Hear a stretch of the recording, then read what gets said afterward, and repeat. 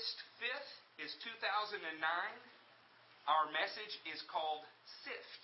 S-I-F-T. This comes to me at a time in my life that it is a little uncomfortable for me to think about this, where it is not as much fun to preach on this kind of thing. I actually have another message that I wanted to preach. I talked with Matthew about it, and he said exactly what I didn't want to hear.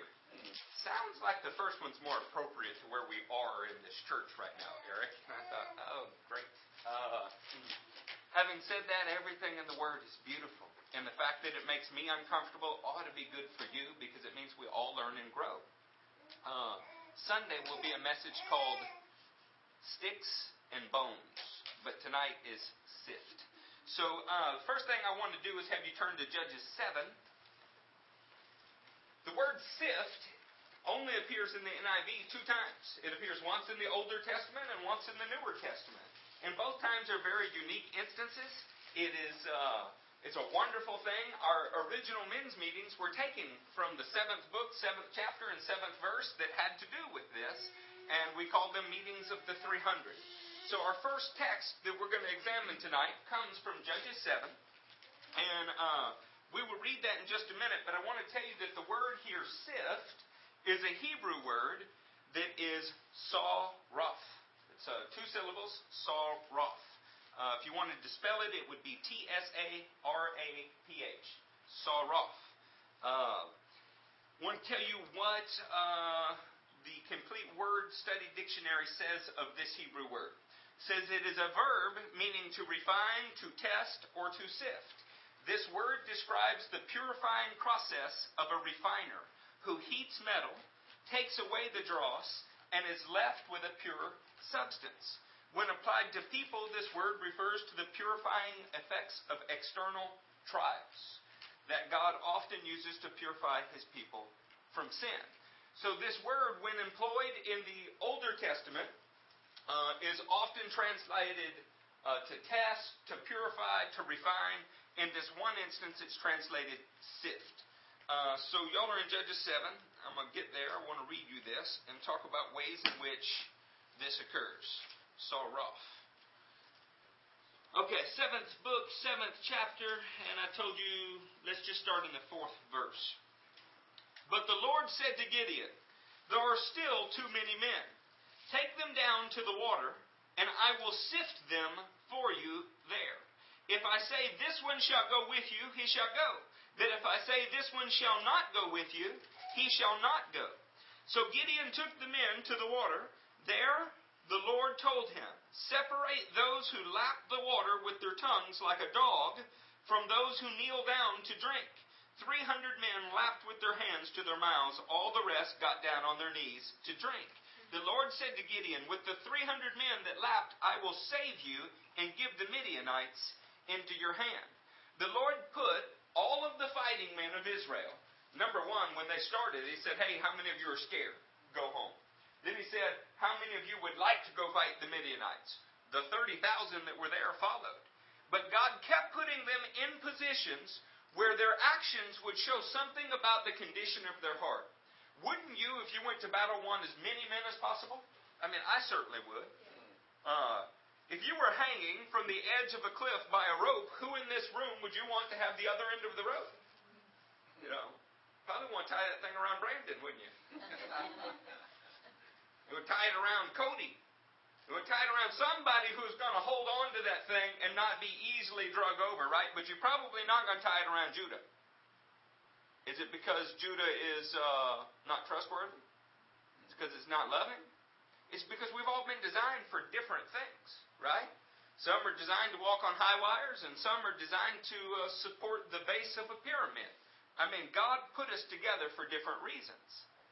And when He put Israel in a situation where He wanted something from them, He began to examine their hearts. And the way you examine the heart of a man is just like you examine the fruit on a tree. What comes out of a man's life by way of his actions tells you what is in his heart. If a man is exceedingly proficient in warfare, is he useful to society? Well, sure, especially if you're a warrior society. Do you want him to watch your infants? Probably not. If a man is exceedingly good with children, but has no experience in warfare, is he useful to society? Well, sure. You need people to watch your infants. But you probably are not going to put him on the front line, huh? Stop it. I'll change your diaper. Probably not going to happen. God put these people in a situation where their actions began to show him something about their hearts. And when you knelt down and put your face in the water, first off, that speaks of meeting your need regardless of what else is happening. To put your face in the water to drink means you lose sight of the battlefield. It means that you're not concerned with who's on your left, your right, anything else. You just need to drink. It could speak of even a selfish nature. But to have knelt on one knee to lap the water from your hand to your face so that you can keep your head on a swivel means that you understood why you were there. It was in your heart to be there. You were not just following the crowd. You had a mission. Well, most of what we're going to look at tonight are the situations in which God puts us to refine, to sift, to test our hearts. Turn with me to Proverbs 25:4. You can tell me when you're there. Proverbs 25:4. Read it out loud, somebody, but it's got to be loud. Remove the dross from the silver, and out comes material for the silversmith. Keep going. No. Well, yeah, sure. Remove the wicked from the king's presence, and his throne will be established through righteousness. Do not exalt yourself in the king's presence, and do not claim a place among great men. It is better for him to say to you, "Come up here," than for him to humiliate you before noblemen. You can hold there. Now let me ask you something. At the same time he's talking about removing dross, and he's talking about refining, is it interesting that he talked about where you sit at a table? What is it about somebody that makes them walk up and take the first place in line? What is it about a man? What does it say about their heart when there are 300 people there, but he cuts in front of all of the others and goes first? You say, well, it's nothing. It's just hungry, right? But doesn't it say something about how he views himself? If Patricia's in line and Mandy's in line and I kind of shove them out of the way and I get in line, what does that say? It says, inwardly, I'm more concerned about meeting my need than theirs, right? God puts us in situation after situation after situation so that things can be revealed for the purpose of removing them. It's not for the purpose of saying, boy, you are all really bad people. It's for the purpose of refining us. All metals, when they come out of the ground, have impurities in them. To some extent, most of them are alloys. They're mixed with other metals. And the only way you find a pure substance is to put heat to it. And after a time of firing, they begin to separate because they're really made of different densities, different substances, different specific heats. You are the same way. The center of you, the very core of your being, your heart, has been purified by God. God has poured himself into it, but you are lying if you don't believe that it is an alloy. Because the Bible says that your heart above all things is deceptive, deceitful. And it also calls it a wellspring of life. How do you reconcile that kind of thing? This is how Paul can sound almost schizophrenic in the 7th chapter of Romans, when he begins to speak about good and bad that he wants to do. And he asks himself who will rescue him from this wretched body of death. Our King will refine us if we submit to the refining process. Look at Psalm 66.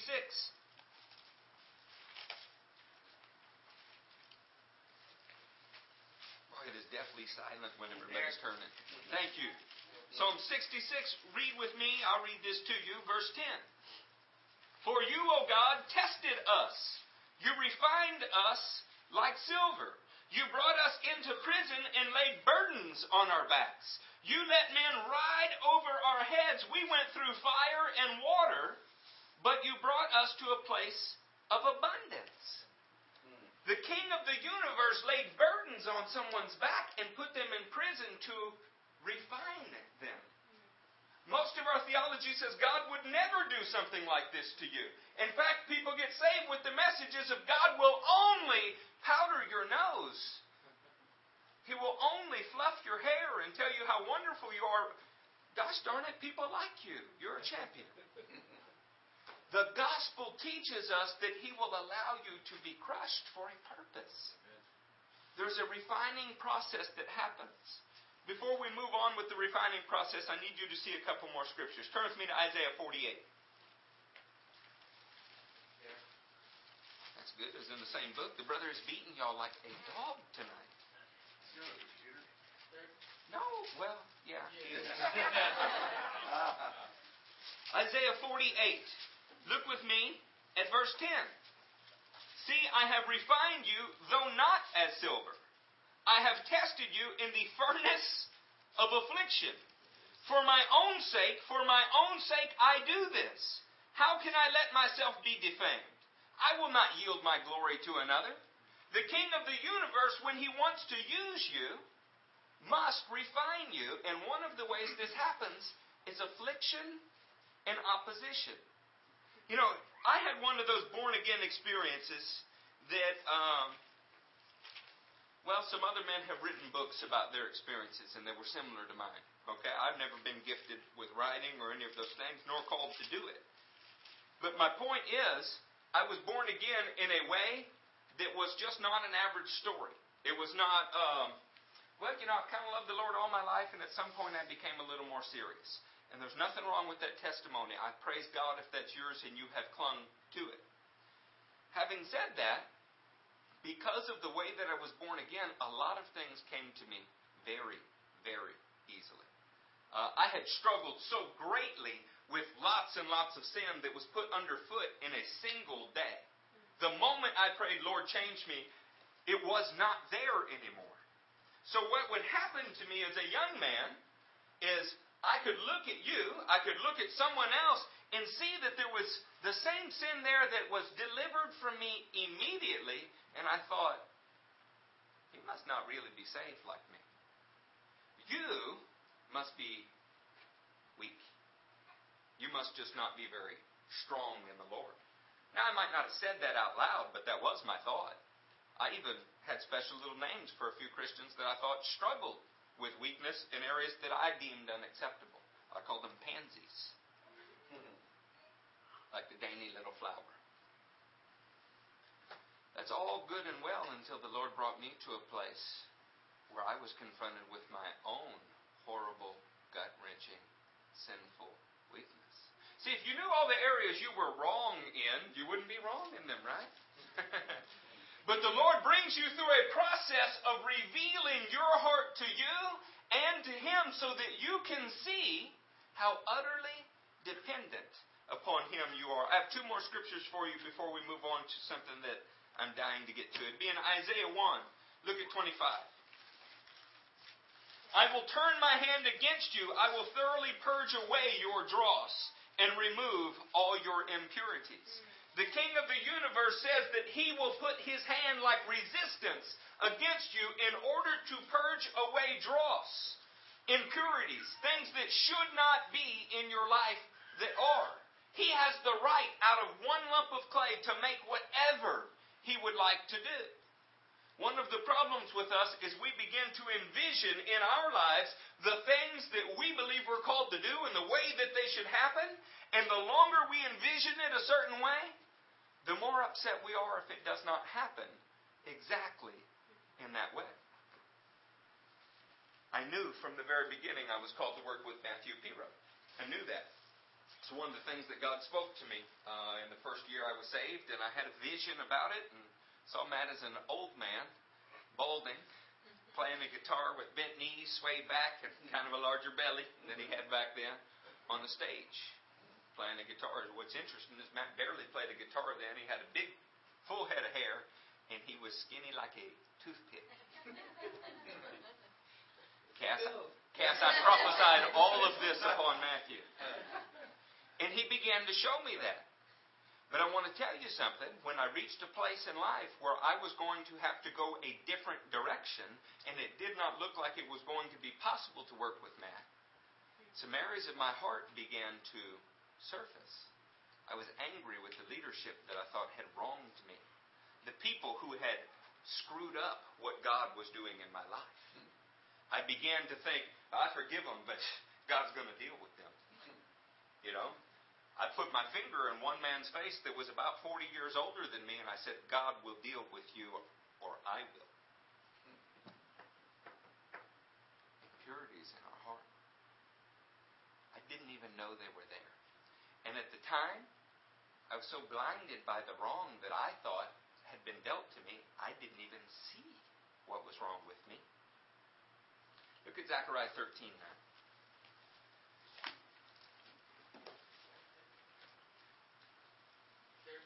There you go, brother. Somebody's beating the man because he can't spell Zechariah.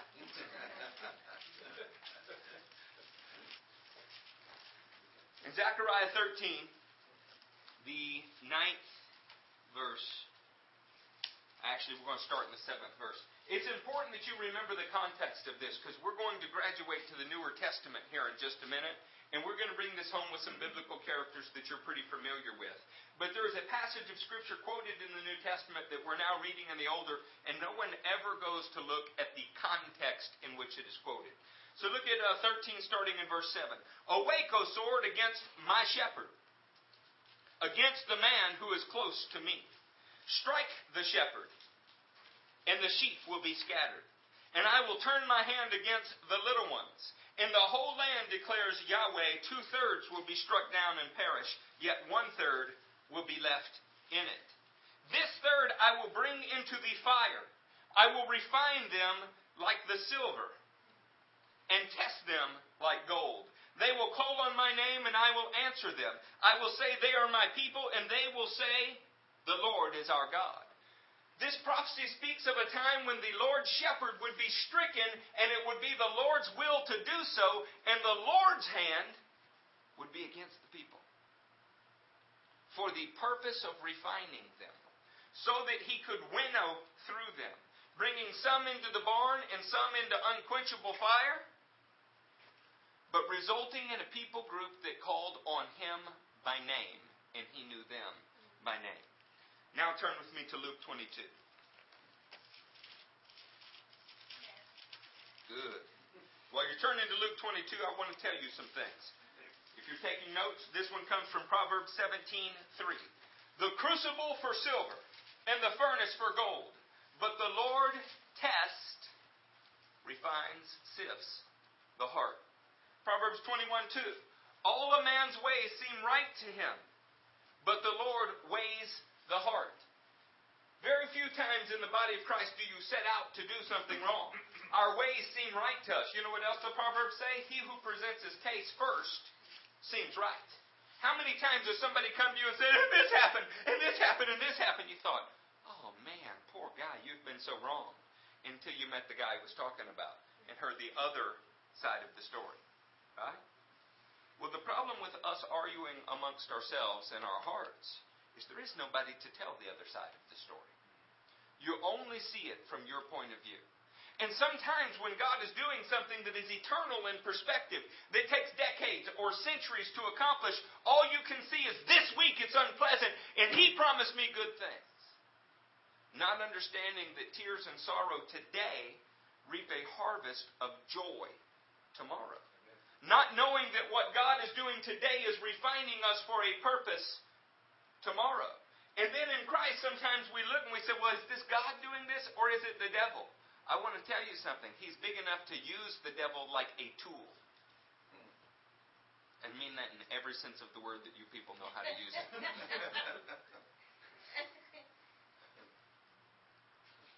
I have a screwdriver that's made for a certain purpose. But because I own it, I can drive it with a hammer if I choose to. That's not its intended purpose, but I can do that because I choose to. It doesn't have any choice in the matter. It might not like it. It might bend. It might crack. But I own it. The devil may have intent on your life to harm you, and I'm going to show you an example right now where he intended to harm someone, and at the same time God intended to use that very same tool to refine them. While you're in Luke 22, I want to tell you the only New Testament use of the verb. This is a cognate, and I get tired of explaining to y'all what cognates are because I think you don't care or you already know. This is a Greek word that would be used to translate the Hebrew word we've been speaking about. And it is synadzo. Synadzo. S-I-N-I-A-Z-O. Synadzo. And it is translated only once in all of the New Testament, and it's translated sift. Now, it has a little different interpretation, a little different definition than the Hebrew word did. Here it comes from the Thayer's Greek Lexicon. Dropping the figure into something so that inward agitation to the trying of one's faith on the verge of overthrowing. The picture that is drawn in Thayer's Greek Lexicon shows a giant sift with something thrown inside of it so that it is shaken and sifted to the point of overthrow till it's coming apart.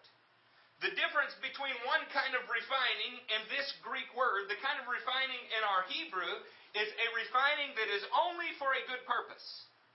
The kind of refining that we're talking about in this word sift, syniadzo, has to do with a mal-intent. It is to shake you to the point that it has overthrown your faith. With that in mind, let us read in Luke 22, and we'll start in verse 20. In the same way, after the supper, he took the cup, saying, "This cup is the new covenant in my blood, which is poured out for you. But the hand of him who is going to betray me is with mine on the table. The Son of Man will go as it has been decreed, but woe to that man who betrays him." They began to question among themselves which of them it might be who would do this. Also, a dispute arose among them as to which of them was to be considered the greatest. Does that strike you as a little odd? Yeah. Let's imagine that you love Matthew very much. You have left your families, you've left everything that you own because you want to go and be like Matthew. And now you're eating dinner and Matthew says, one of you guys here is going to betray me. And then the next thing in the narrative is they all begin to argue about who was the greatest.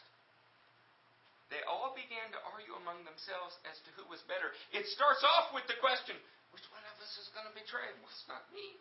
Well, it's not me. You'd betray him before I would. See, because I'm really just a little bit better than you. You remember, I'm the one who got out of the boat when you stayed in it. Yeah, well, I'm the one that he talked to about feeding the 5,000. Well, I was on the Mount of Transfiguration. Where were you? See, there's something in their hearts that has to be sifted out before they can be truly useful.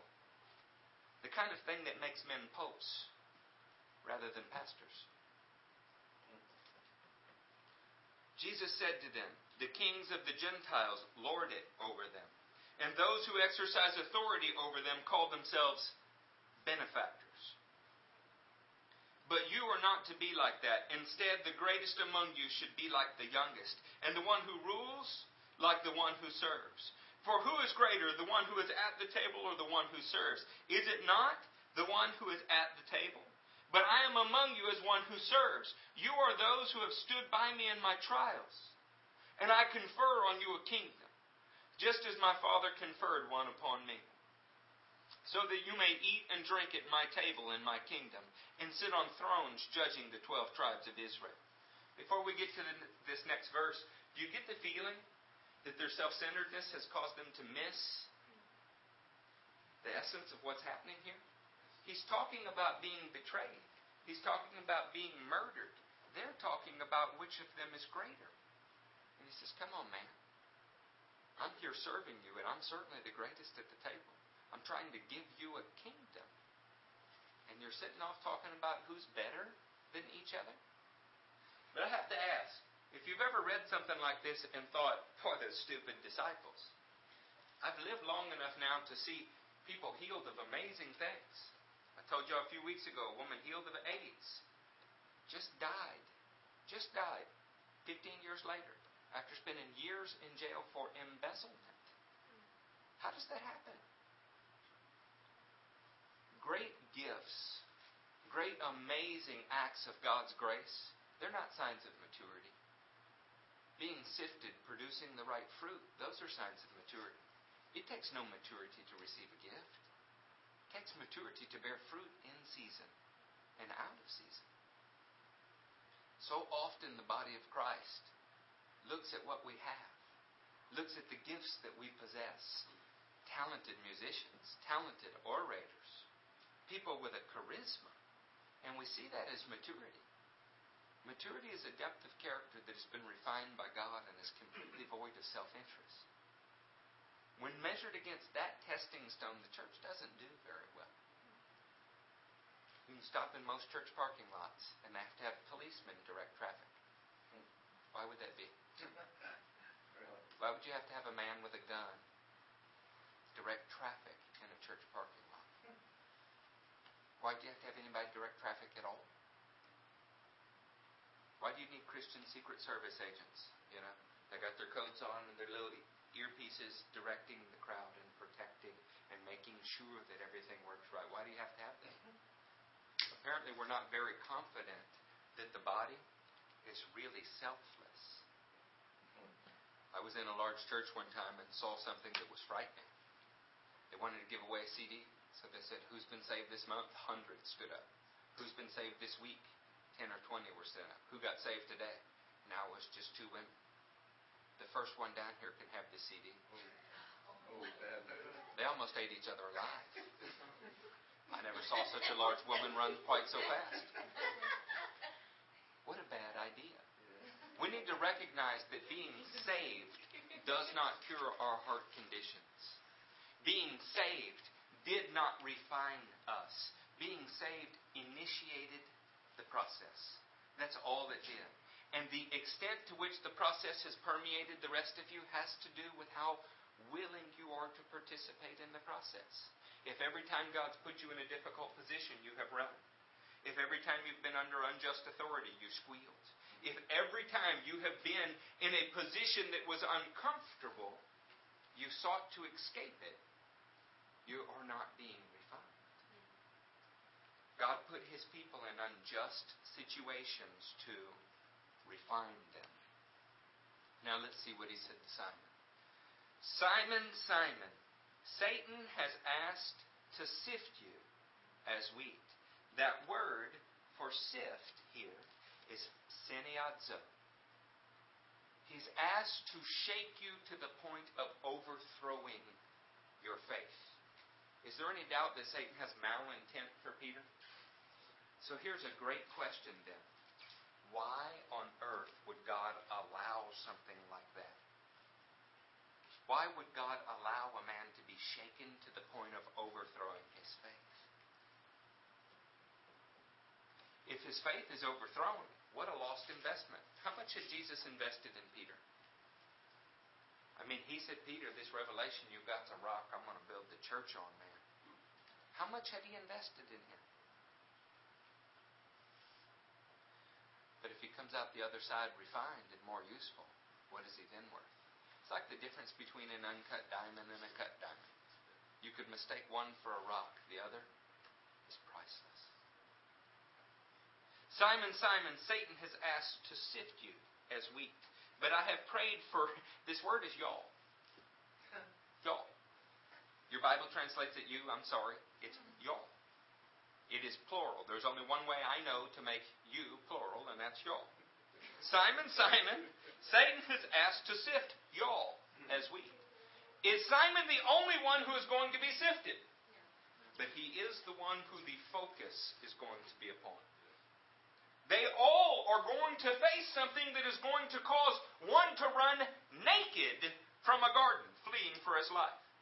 To cause the others to go and hide for fear only one even has the courage to make it to the cross. Would you call that sifting? Refining? Satan desired to overthrow their trust in God. Why would God allow something like that to happen? And when you have turned back, strengthen your brothers.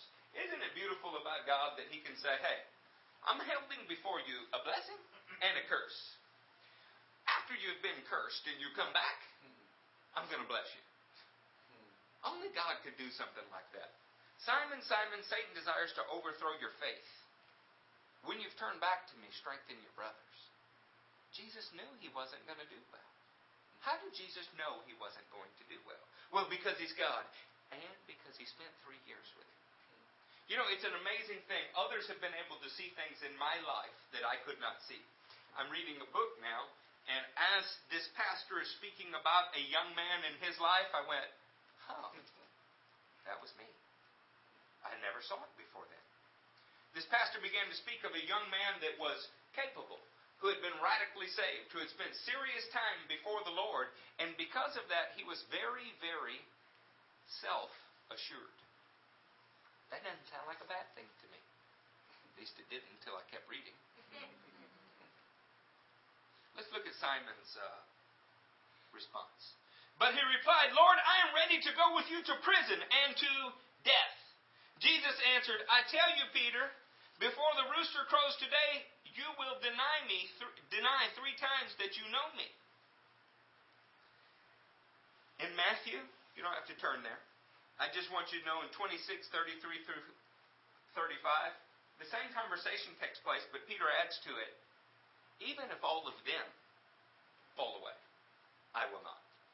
How about that? Not just I won't fall away, but even if those guys fall away, I won't. What if we add to it Mark's account? Mark 14:31 says he insisted emphatically that he would not fall away. What does that point to, you think? When the King of the universe is standing before you, of whom you have had the revelation, he is the Messiah of God. Of whom you have had the revelation, he has the very words of life. Stands before you and says, your faith is about to be shaken to the point of overthrowing, and you say, emphatically, no, even if all of them fall, I would never fall. And what had they been arguing about a few minutes ago? Who is the greatest? What does that say? Well, let's look and see if we find anything else. Turn with me to Matthew 16. See if we can hit the nail on the head here. Matthew 16, starting in verse 21. From that time on, Jesus began to explain to his disciples that he must go to Jerusalem and suffer many things at the hands of the elders, chief priests, teachers of the law, and that he must be killed and on the third day raised to life. Peter took him aside and began to rebuke him. Never, Lord, he said, this shall never happen to you. Jesus turned and said, Peter, get behind me, Satan. Said to Peter, get behind me, Satan. You are a stumbling block to me. You do not have in mind the things of God, but the things of men. Before we get to this next part, this explanation, if you will. What is Peter's problem? Does Peter not have Jesus' welfare in mind? Of course he does. It's even an innocent desire. No, Lord, I'm not going to fall away from you on the one hand. On the other hand, no, Lord, you're not going to be killed. But can you hear a little bit of the strength of Peter's own personality? His self-reliance? The virtue of his own right arm that stands up and says, no, I won't let this happen to you. I'm strong enough that I won't fall. There's only a certain amount of this that God can do anything with. And it must be purged from Peter. Otherwise, the kingdom would be built upon Peter. All of us, saints, are taken to places in our lives where you are quite literally at the end of your rope. And you must be. Because it is the broken, the contrite, the humble in spirit that get to see God's power. Otherwise, we are not capable of discerning the alloy. We're not capable of discerning what is truly God moving through us and what is just by the virtue of our own talents, gifting, and administration. And God will not share His glory with another. He will not do it. I heard this comedian named Ron White. If that offends you, I'm sorry, I like him. He reminds me of every lost uncle in my family. He's got a dog named Roscoe he likes to talk about. He happens to like cigars, and he probably drinks way too much. But he said he was in a bar, and he had gotten boisterous, and there were about 8 bouncers. And he said he didn't know how many it was going to take to throw him out, but he knew how many they were going to use. I don't know what it will take to get you into a place where you feel crushed. But I know what God is willing to use to get you there. And saints, it's not just one time. It's It's over and over and over. And this is so that the kingdom might not rely on men's strength, but upon God's power. How many of you have ever quoted Zechariah? When we say, not by strength, nor by might, but by my Spirit, says the Lord. Sometimes you'll follow it with a thunderous utterance of tongues, or a prophecy or something.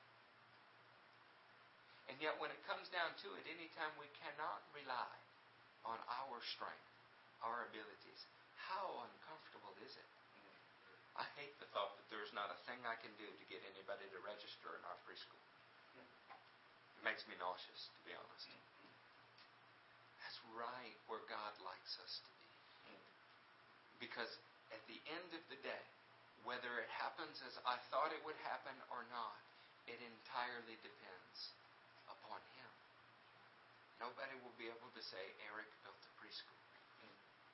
Even if they say it, Eric will know it's not true.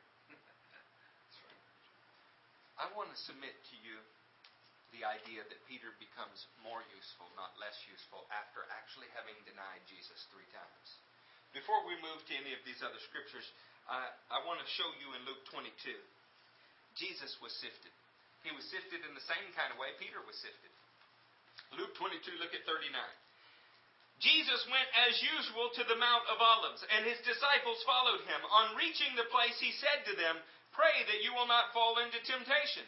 He withdrew about a stone's throw beyond them, knelt down and prayed, "Father, if you are willing, take this cup from me. Yet not my will, but your will be done." Tell me the truth. With Peter, in the previous 2 examples, I won't fall away from you. You will never be taken to the cross. Do you hear not my will, but your will be done? Or do you hear my will be done? Most Christians that I know, and I love all of you, I'm in this category as well. We've learned to quote scriptures that say, not my will, but your will be done. But the truth is, we only want our will to be done. And we're doing our best to conform our will to God's, but we're pretty disappointed if it doesn't happen exactly like we felt like it should. And some of this comes from the way you were saved. You're saved to a message that says Jesus will do this, and this, and this, and this. That is not the salvation message. The salvation message is He has done for you everything that needs to be done, and now it's your turn to do something for Him. The salvation message is you have been forgiven all of your debts. Now don't go choke people who owe you things. The salvation message has no room for a selfish self-reliance that is upset with God or God's people when it doesn't turn out the way you envisioned it. When you find yourself disappointed, well, I just thought it was going to be this way. You know what you are forgetting? You owe Him your very life, your breath, your existence. You standing here today is the result of His benevolence. How arrogant is it to be upset that this week didn't go the way that you thought it should? I was so sure a couple years after I was born again, I was ready. I'm ready. I worked hard. I memorized the Word. I studied it at a voracious pace. Those of you that knew me then can testify to that. And because of my learning, because of my zeal, and because of a God-given and Eric-corrupted boldness, I didn't have any problem asserting myself into every situation. And God could not use me, but I was so sure I was ready. As breaking began to occur, and I started to see cracks in my own foundation, and wondering whether I would even stay saved and married and in love with Jesus and all of those things, it's the time in my life which He began to really use me fruitfully. All the rest of the time before that, there had been baptisms, there had been people saved, but there was always a little too much Eric in it. And that's not because my heart was not right. It was as right as I knew how to be. But I was being refined. And in 10 years, I'll look back upon this time period and say the same thing, because I will be more refined. God will put you in a situation after situation that causes you to grow. because He loves you. And He wants something precious from you. This is not to scare you. I'm trying to get you to embrace what God is doing rather than kick against it. Before we move on from Jesus sifting, I think I ought to ask you, was Peter a coward? No. I wouldn't describe Peter as a coward. I mean, he's just about to hack off a guy's ear. Peter's not a coward. And think about the circumstances in which he hacks off the guy's ear, right? Let's suppose that all of us have come to arrest Brandon, and Gabe's the only one with a sword back there. All of us have swords, but Gabe's the only one with a sword. Is it an act of bravery or cowardice for him to start hacking off our ears? I would say that's bravery, wouldn't you? He's standing against the mob on behalf of Jesus. But was it God's will? He begins putting ears back on. Peter was not a coward. He was just misdirected. And because he was misdirected, God had to take him to a place where he reached the end of his own strength. So the mighty Peter, who had said, no, never, even if all of them emphatically, I will never, met his match. And it wasn't with the Roman army. It wasn't with the temple guards. It wasn't with a demon. It's with a servant girl. He said, listen to him talk. Surely he's with them. He's from Galilee. And the thing that he promised he would never do, he does 3 times. So why was Peter able to stand and on the strength of his own personality do so many great things, but here he's failed? Because God wanted him to come to a place where he could be refined and emptied of self. You know what Peter would never forget the rest of his life? When it came down to it, I don't personally have the strength to stand for Jesus. But if he pours himself into me, I can do all things in him. This is the same Peter that wrote, clothe yourself with humility. Love one another deeply, for we were all born of incorruptible seed. See, Peter had a revelation after this that made him usable in a way that his shadow could heal people. But prior to this, he had still been arguing with people about who was the greatest. And we know better than to let words like that come out of our mouths. If you're called to youth ministry, whether you're allowed to serve in youth ministry or not, you'll care about the youth. If you're called to this church, whether you're recognized in the church as anybody or nobody, you'll still show up for church. And if you don't, it shows something about your heart, doesn't it? I'll only do it if it turns out the way I think it should. Now, we could go through example after example after example like that. In your dating lives, in your raising your children lives. What is God trying to show you about your own heart? And do you only participate when it goes like you think it should? Psalm 51:17 says, the sacrifices of God are a broken spirit, a broken and contrite heart, O God, you will not despise. When we come to the end of ourselves, we can find the beginning of His strength. Psalm 141. I want to put a different emphasis on these syllables. Look at verse 4.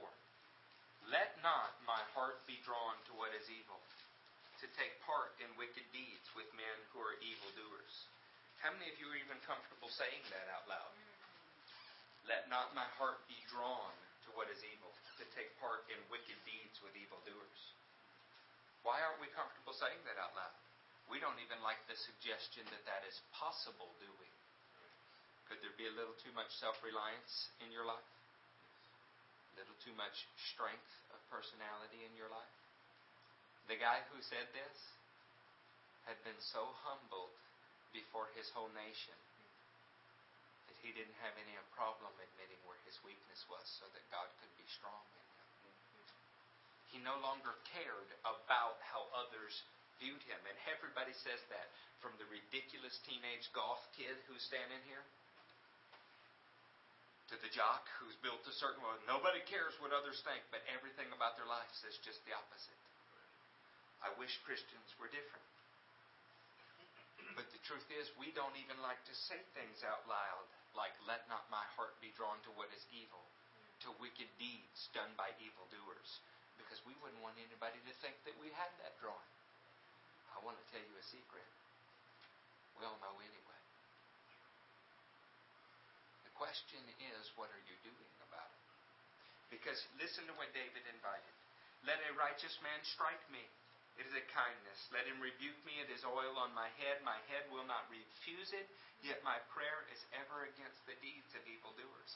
He is basically acknowledging that there are things in him he does not want, and he's doing it publicly. He's writing a song for all Israel to sing at his expense. Come on, saints. This is how the great Hebrew sages say, my humiliation is my exaltation, and my exaltation is my humiliation. The pride of life creeps in so many ways. And it doesn't take much to jade your view of the Word of God. It really doesn't. It doesn't take much to only see in it the good things and not see the bitter herbs that are bringing your eyes to tears. In fact, you can sit in church week after week after week and be sure he's talking about everybody but you. And slowly learn to harden your heart. I tell you, the King of the universe is finding new and inventive ways to poke at my heart and show me the end of my strength. But the exciting part about that is this is really where we get to see him move. I probably don't have a whole lot more we need to say. I do want to share with you that the Jeremiah 17:5-10 scripture about the tree planted by streams of water that bears fruit in season and out, has no fear of drought because its roots go really deeply. It is the time of testing, the time of sifting, where you develop roots in who Jesus is rather than who you are. See, the reason that this tree can bear fruit in season and out is it is firmly rooted in the character of Jesus rather than reliance on its own abilities. That is so easy to talk about and so very hard to do. Do you know how the passage ends? The heart is deceitful, wicked beyond cure. Why would you merge those two ideas? Because your heart sits there and says, no, I'm fine, I'm good, we'll pass. We're okay. I'm good, don't look any further. But the righteous man acknowledges, God, there are things here that shouldn't be. Thank you, Lord, for putting me under this boss to bring this out in me. Thank you, Lord God, for putting me next to this coworker to bring this out in me. You are refining me. The problem is not with them. The problem is with me. That takes some maturity. It's not hard to do it tomorrow after you heard the sermon. It's hard to do it next month after you've heard 10 more sermons on different subjects. 1 Chronicles 28:9-10 says that God examines even the motives behind the thoughts you're having. So when you have a thought, God is close enough to you. He's watched your life enough that He knows why you're thinking what you're thinking. That's pretty powerful. That scares me. I want to close with Hebrews 12. Matt, you think we could play one song? Or 2 or 10, whatever everybody has the stomach for.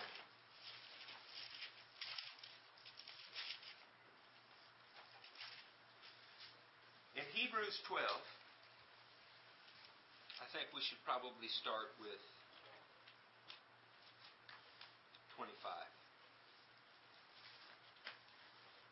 22. But you have come to Mount Zion, to the heavenly Jerusalem, the city of the living God.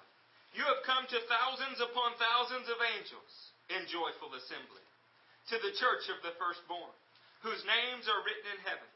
You have come to God, the judge of all men, to the spirits of righteous men made perfect, to Jesus, the mediator of a new covenant, and to the sprinkled blood that speaks a better word than the blood of Abel. See to it that you do not refuse him who speaks. If they did not escape when they refuse him who warned them on earth, how much less will we if we turn away from him who warns us from heaven? At that time, his voice shook the earth. But now he has promised, once more I will shake not only the earth, but also the heavens. The words once more indicate the removing of what can be shaken, that is, created things, so that what cannot be shaken may remain. Therefore, since we are receiving a kingdom that cannot be shaken, let us be thankful and so worship God acceptably with reverence and awe. For our God is a consuming fire. I am telling you that the reason that shaking occurs in our life is to remove that which can be shaken, so that what remains is unshakable. God has invested in this to the point where He allowed Jesus, the shepherd, to be stricken for the sole purpose of sifting the sheep. But in the end, He's ended up with a people who call God their God, and He knows them by name. I want that kind of refining in my life. I'm thankful for it. The truth is, you can scarcely escape it. But if you embrace it, it becomes all the more fruitful. Let's worship God together, and then we'll go home and eat and do all the things we do and enter the refining process.